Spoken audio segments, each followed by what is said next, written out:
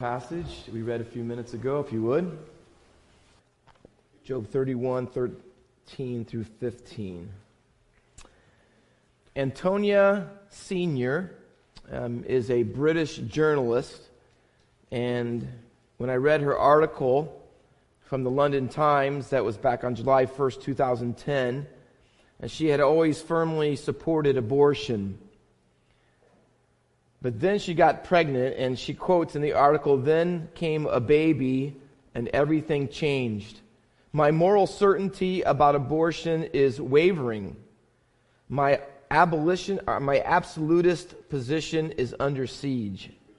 And eventually, though, if you read down through the article, she hardens back to her absolutist support of abortion. Yet, strangely enough, at least to me, surprisingly, she continues to acknowledge that life begins at conception, even though she thinks abortion is okay. She said again in the article, and I quote, "My daughter was formed at conception. Any other conclusion is a convenient lie that we on the pro side of the debate tell ourselves to make us feel better about the action of taking a life." And in that paragraph, she concludes with this: "Yes, abortion is killing, but it is the lesser evil." What in the world could be a greater evil than taking a human life? In Senior's view, even worse than abortion and taking someone's life would be putting limits on a woman's right to control her reproduction. Again, let me quote her. "You cannot separate women's rights from their right to fertility control. The single biggest factor in women's liberation was our newly founded ability to impose our will on our biology. The nearly 200,000 babies aborted in the UK every year is the lesser evil, no matter how you define life." In other words, the greatest thing we have to have is women's rights, no matter what. And even killing 200,000 people a year is considered a lesser evil in comparison. Senior ends her article with this chilling line. Listen to this. She says, "To defend women's rights, you must be prepared to kill." How in the world has it come to the point in our country and in our world that so many people are compared to kill to have their own rights? Like Senior, most scientifically informed people, I'm not sure if you know this or not, most scientifically informed people believe and know that life begins at conception. But according to, and I'm not sure if you've studied it, but I've been reading up on it, but according to what's called personhood theory, that the fetus is not human. It's not a person until after birth and can be killed without any moral consequence at all. Personhood theory states that we have no moral obligation to protect the fetus until it attains personhood. The problem with is that there's all kinds of different views and understandings of what personhood is. So in order to understand the deeper roots of abortion, we must ask this question: where did this body-person dichotomy come from, and why does it have so much inhumane, sinful consequences in our lives and in our culture?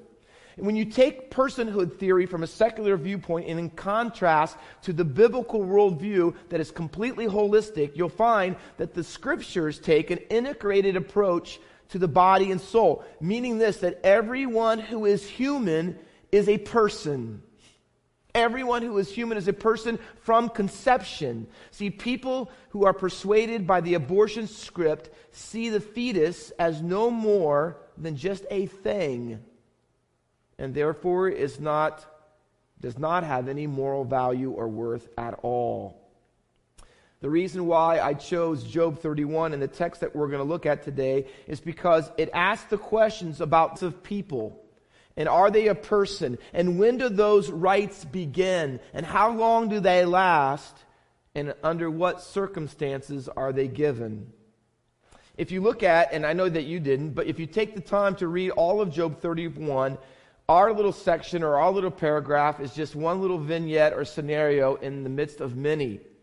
Job is defending himself and his integrity to all of his friends who are questioning in his life why he has endured so much suffering from the hand of God. And they're thinking it must be because he has done something sinful or wrong. And so Job is taking the time to defend himself.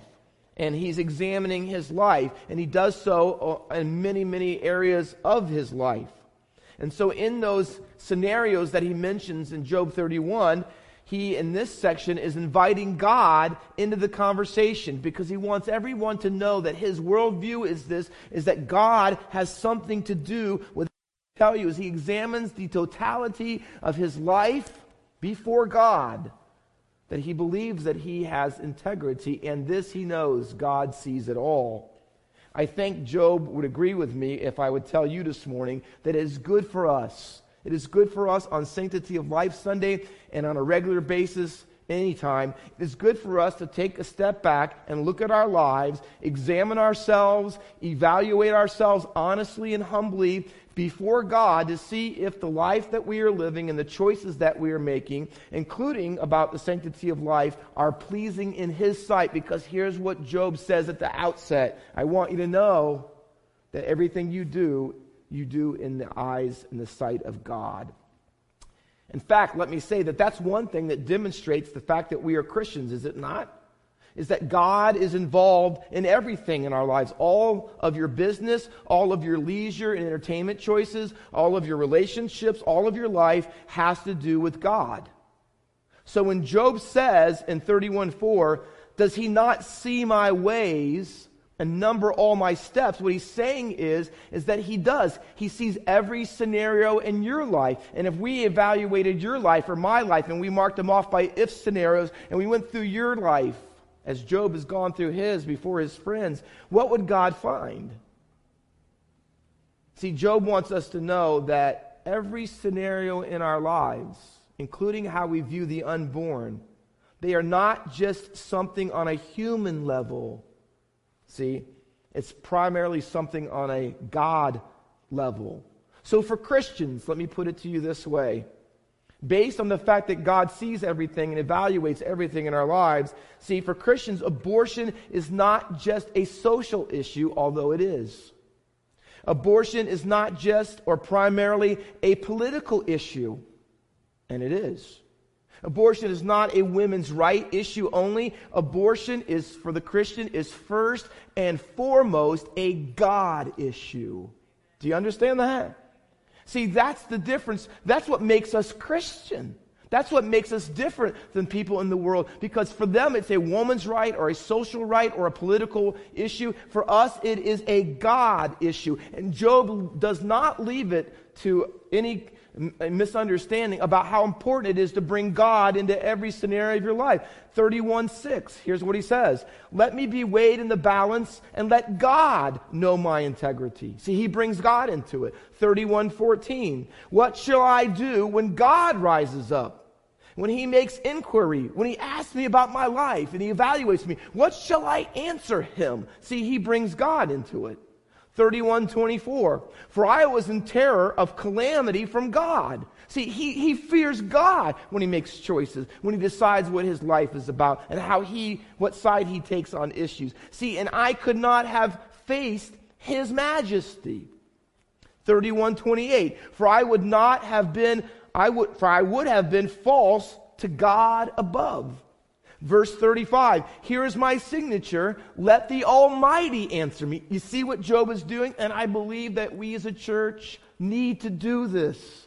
We need to invoke and bring God into every issue we face. We do not get our cues, hear me, we do not get our cues and we do not get our convictions from any aspect of our society or culture. We get our cues as Christians from God and His Word. See, I am not pro-life because I am Republican, because I'm not. I get my view of pro-life because I am redeemed. See, I am not against racism because I'm a Democrat, because I'm not. I'm against racism because I'm a disciple of Jesus Christ. You see, it's not the politics, it's not the views of society, it's not whether I'm a woman and I have these views because of that, it's not because of my race or you know what it is? I get my views on life, on every area and scenario in my life because I'm a Christian and I bring God into it in His Word. So that being the case, as Job sets the table for us, and for our little one scenario, out of all the 16 ifs, we're going to tackle one of them. So let's see what the Bible says. See what God says, where we get our cues and convictions about the sanctity of life. And what I would tell you that Job is going to point out in this passage is the Bible teaches that the sanctity of life happens from the womb to the tomb.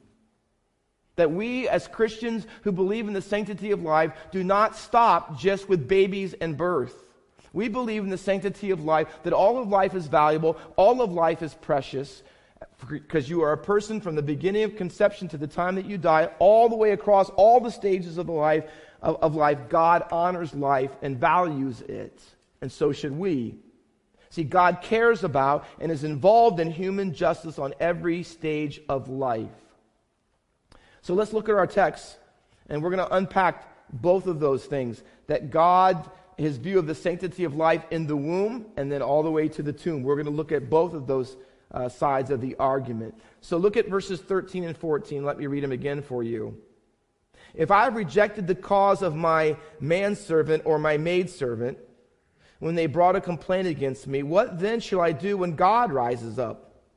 When He makes inquiry, what shall I answer him? I read that text as I studied this week, and I said, what is the basis of Job's sense of helplessness and guilt before God? If he has treated his male or female servants poorly. See, if he has ignored their cry and complaint of unfair treatment or injustice, why is Job trembling at the prospect of despising their claims? You know what it is? Well, he gives us the answer in verse 15. He says, did not He who made me in the womb make him? See, I'm the master and they're the servants, but didn't God make me in the womb and make them in the womb? He says, and did not one, or the same one, literally in Hebrew, did not the same one fashion us in the womb? See, Job, listen to this. Job traces the rights of his servants back to the womb. He does not trace it back to their birth. He instead traces it before their birth. Do you see it? Before their birth, to the womb. See, because they were already a person then, despite personhood theory. See, his servants who served him were already people before they were ever born. Not when they became born, not when they became his servants. No, they were already people, and because they were already people or a person, they had built-in rights given to them by God from the womb. So as we talk about sanctity of life starts in the womb, see, this is the truth. What we were in the womb is the ground of our, and let me give you an American phrase, our inalienable human rights. God is at work in every baby and in every single womb. God is sovereign over the womb. And so abortion is not about woman's rights, grounded in societal opinion. But abortion is about babies' rights, who are people, and God's rights, who are sovereign, based and grounded in scriptural truth. So you have to ask yourself, where do I get my views? Are they grounded in societal opinion, or are they grounded in scriptural truth? So abortion is wrong. I'll just state it clearly. Abortion is wrong, and it is an attack on the rights of our Creator.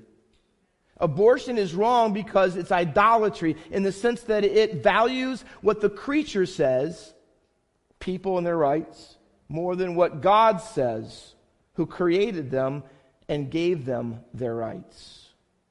So let's look at, and this is the brunt of my message today, let's look at God's sovereignty over the womb as depicted in our passage and a few other ones that support it. The text says, let me read it one more time, He who made me, Job says, He who made me in the womb.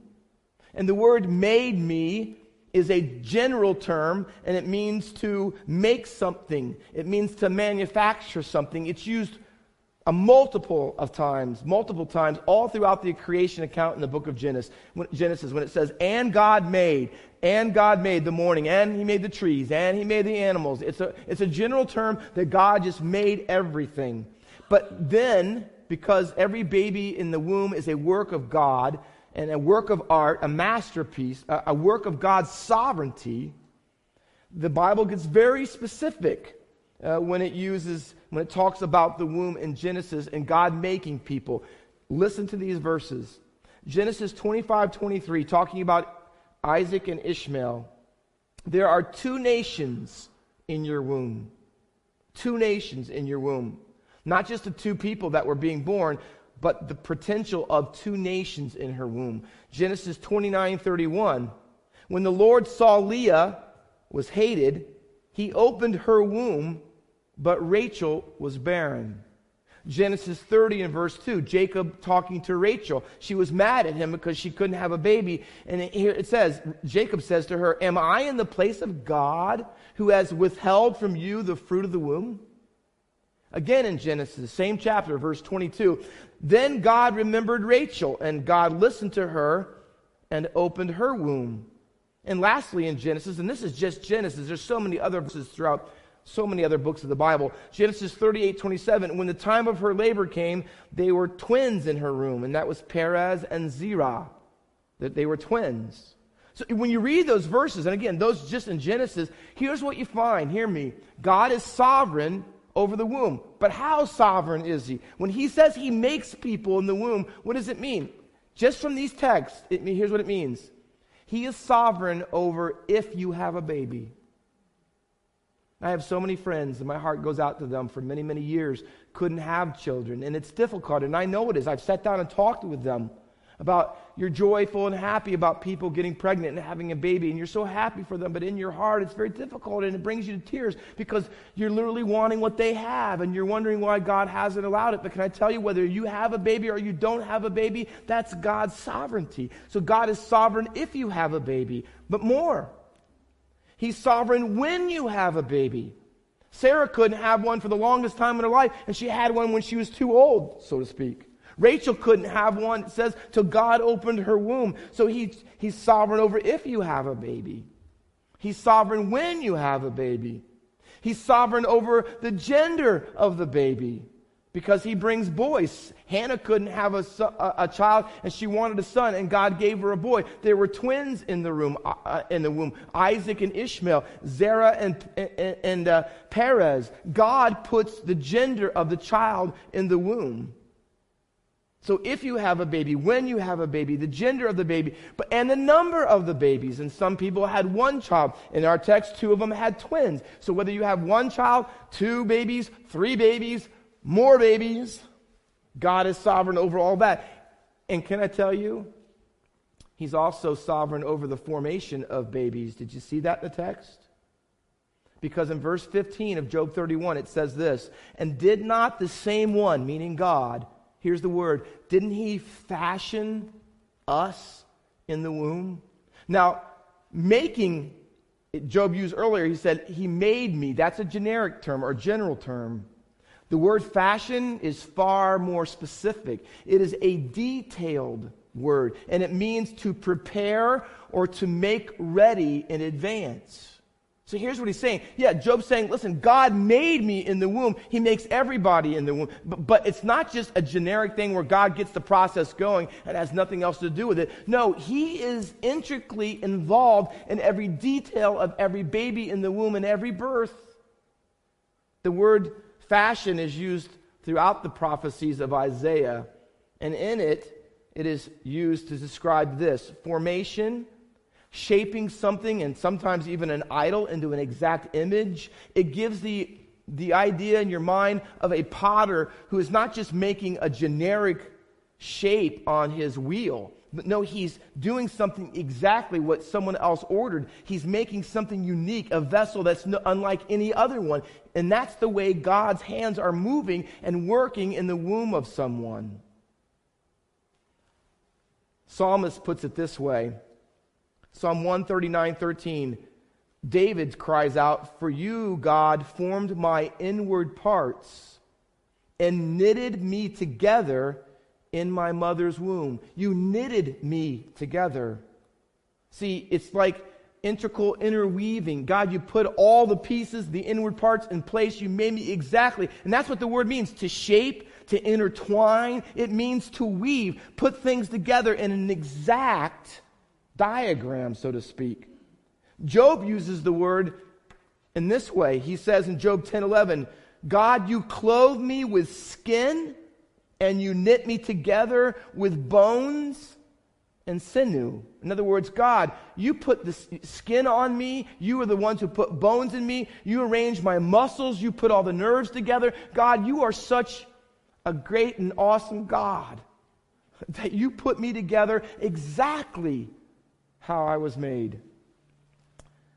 My sister Michelle, I know she's watching today, and you didn't hear this from me, but she'll be 60 on Tuesday. But that's another whole story. Back in the 1960s, doctors were giving women a drug called thalidomide. And thalidomide was supposed to be a drug given to women who were pregnant to help them deal with their morning sickness. So it was supposed to help them not be so sick, obviously. What they didn't realize is that drug would cause birth defects. And one in particular that was often a result of this medication was the growth of your limbs. My mom took that medication not knowing.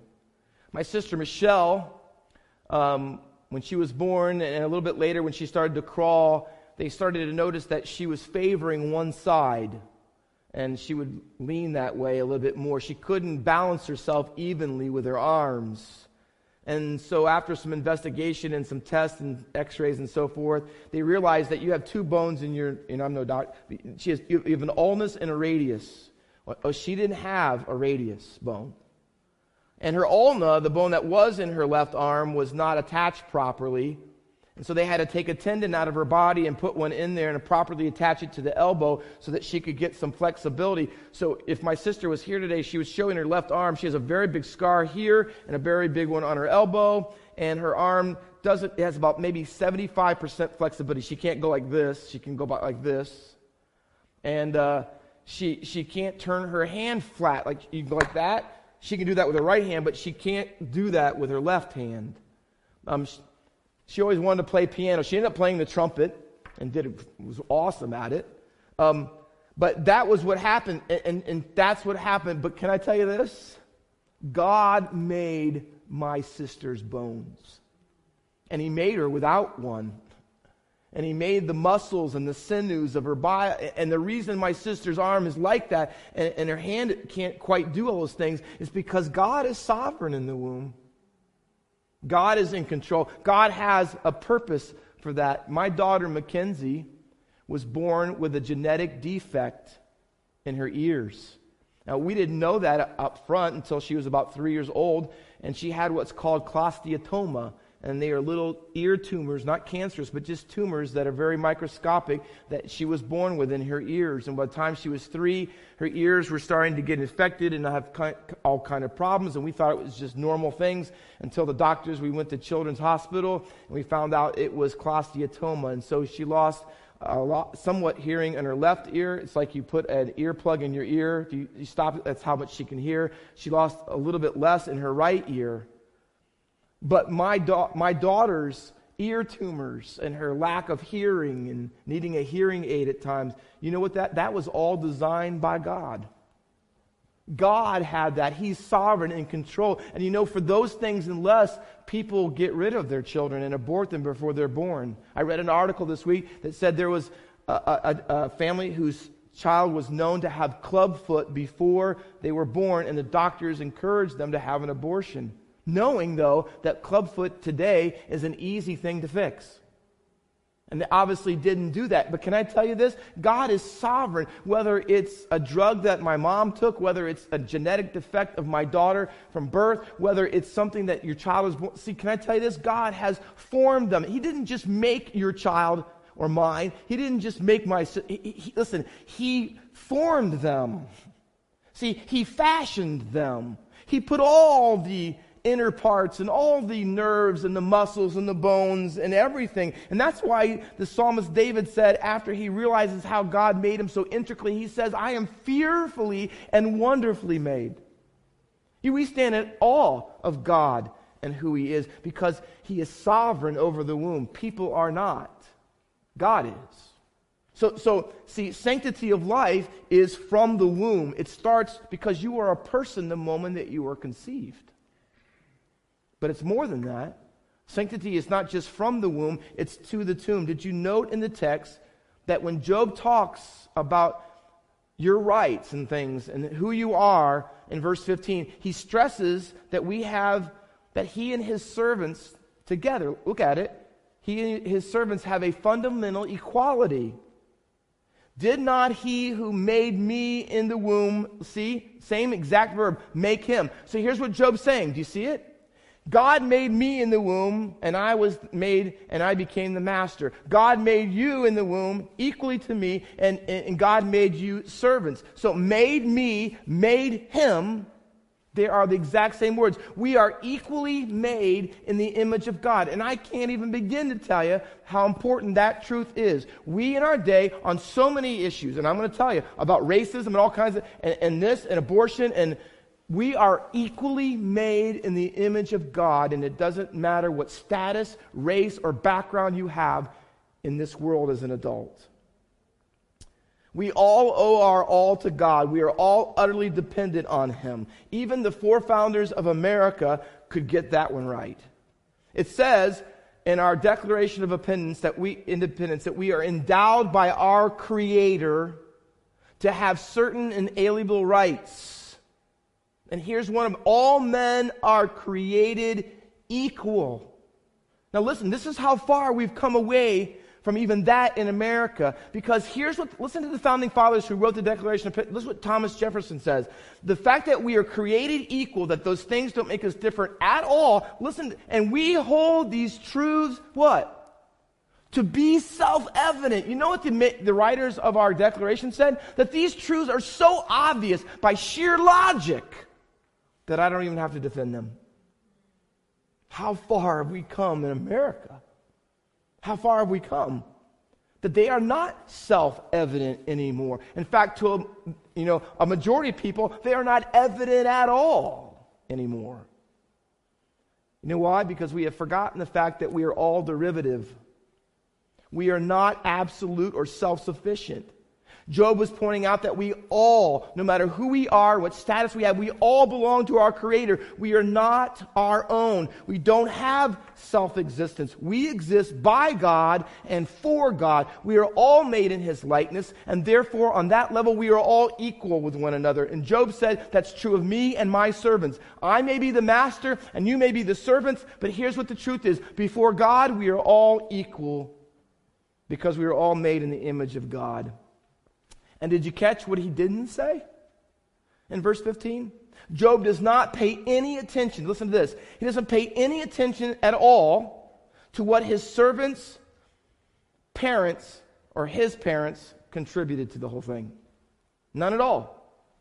If parents were coming from a rich family or a poor family or the master's family or the servant's parents, he doesn't say anything. Did you notice he doesn't say anything at all? When he talks about our equality, he doesn't say anything at all about the color of the skin, the race, or the ethnicity. You know why? Because it doesn't matter about your race and your status and who you are and what position you hold in life, because none of those things change the fact that before God we are equal. We're equal. God made me in the womb, and God made him in the womb. It's called equality. Because God made us in His image. Now let me tell you as I close today, that has staggering ramifications. Staggering. The baby in the womb is the work of God. And don't let anyone ever tell you that babies come about just because of natural development. There are stages, and it's scientific, and all those things we know are true. That can I tell you this? Is all you see when a baby's born, and I had the privilege of being in the presence of my children being born, what a miraculous thing it is. But can I tell you this? If you think that's all by natural design or natural development, it is not. There is so much more. You can see the hand of God working in the birth of every single baby. And what's happening in the womb is being done by him. And so here's what it means to attack a little person, and that's what I would call them.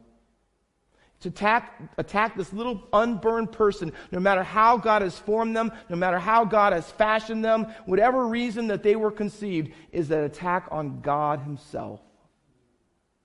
Therefore, ready? Therefore, racism is an attack on God. You know why? Because God made you black, or God made you white, or God made you Hispanic, or Indian, or Asian. See, God made you that way. And so if we are racist and we have grudges or we hate other people of other races and we think that we're better than them, see, it's an attack on God because he made us that way.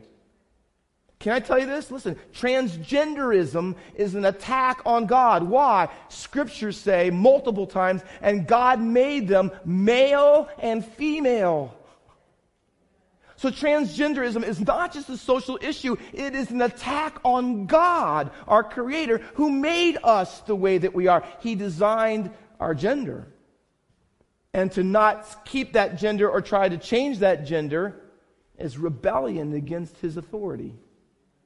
Homosexuality is an attack on God. Why? Because God made and designed marriage to be between a man and a woman for life. It's an attack on God. So white people are not superior to black people, and black people are not superior to white people. You know why? Because we are equally made in the image of God. Men are not superior to women, and women are not superior to men. Why? Because we are made equally in the image of God. And Job says, listen, you better fear and tremble before him. He says, what shall I do when God asks me questions, when God inquires of me, when God rises up? What am I going to say? Can I tell you this? In America and around the world, we have a lot to be accountable for. A lot. Have you ever seen, and let me close with this, have you ever seen, I couldn't show it today, I wanted to on the screen, it's a little too graphic, although it's beautiful. Have you ever seen the classic picture, 1999, Michael Clancy took a picture of a baby that was having surgery at 24 weeks, still in the womb, on spinal bifida, and they were correcting the spine before his birth, and the little baby, I think his name was Samuel, he stuck his little hand and arm out and grabbed the doctor's finger with his little hand. It is a beautiful picture.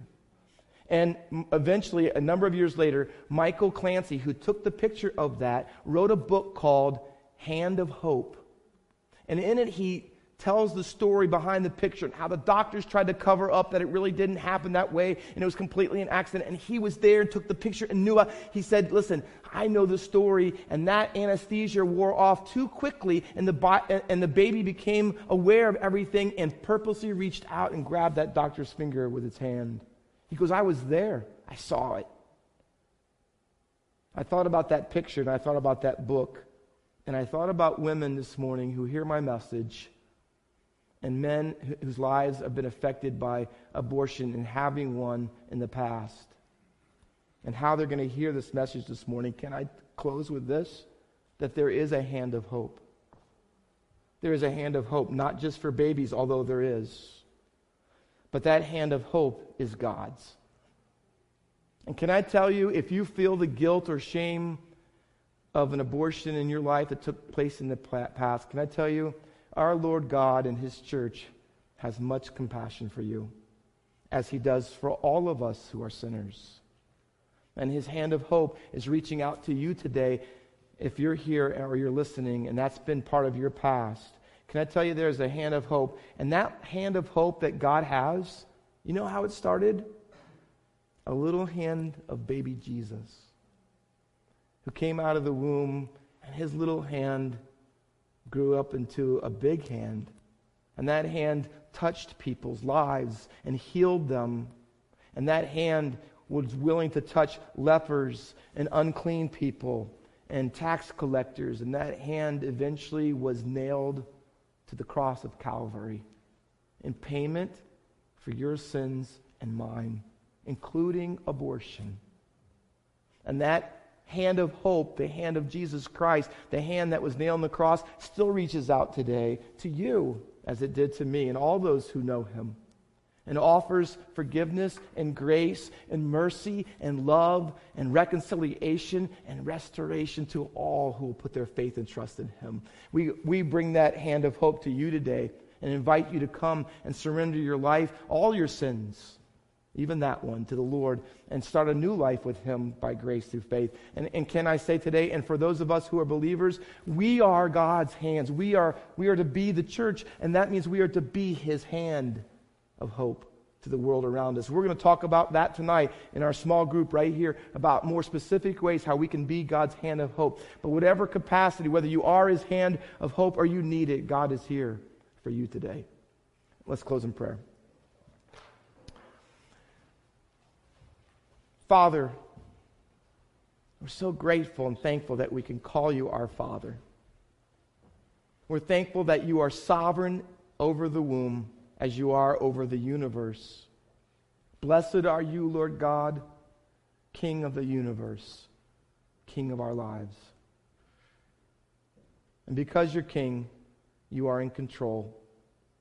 Our world doesn't like your control, Master, and has rebelled against it and would seek to eradicate it from every facet of our culture. But you are still on the throne, and we bow before you.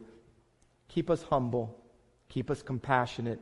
Keep us loving for people who have not yet seen the truth and have not seen and experienced and by faith accepted the hope, the hand of hope that is in Christ Jesus our Lord. We pray, Father, that we would love them, and though we disagree with them strongly on this issue and perhaps many others, Father, may we always speak the truth in love, and may we be the church to them, that you might use us and the gospel and the kingdom of the Lord Jesus Christ to make his name great, that others might come to have life, not just pro-life, but eternal life in his name. And we'll thank you for that rich blessing, for it's through Christ Jesus, our loving Lord, we pray. Amen.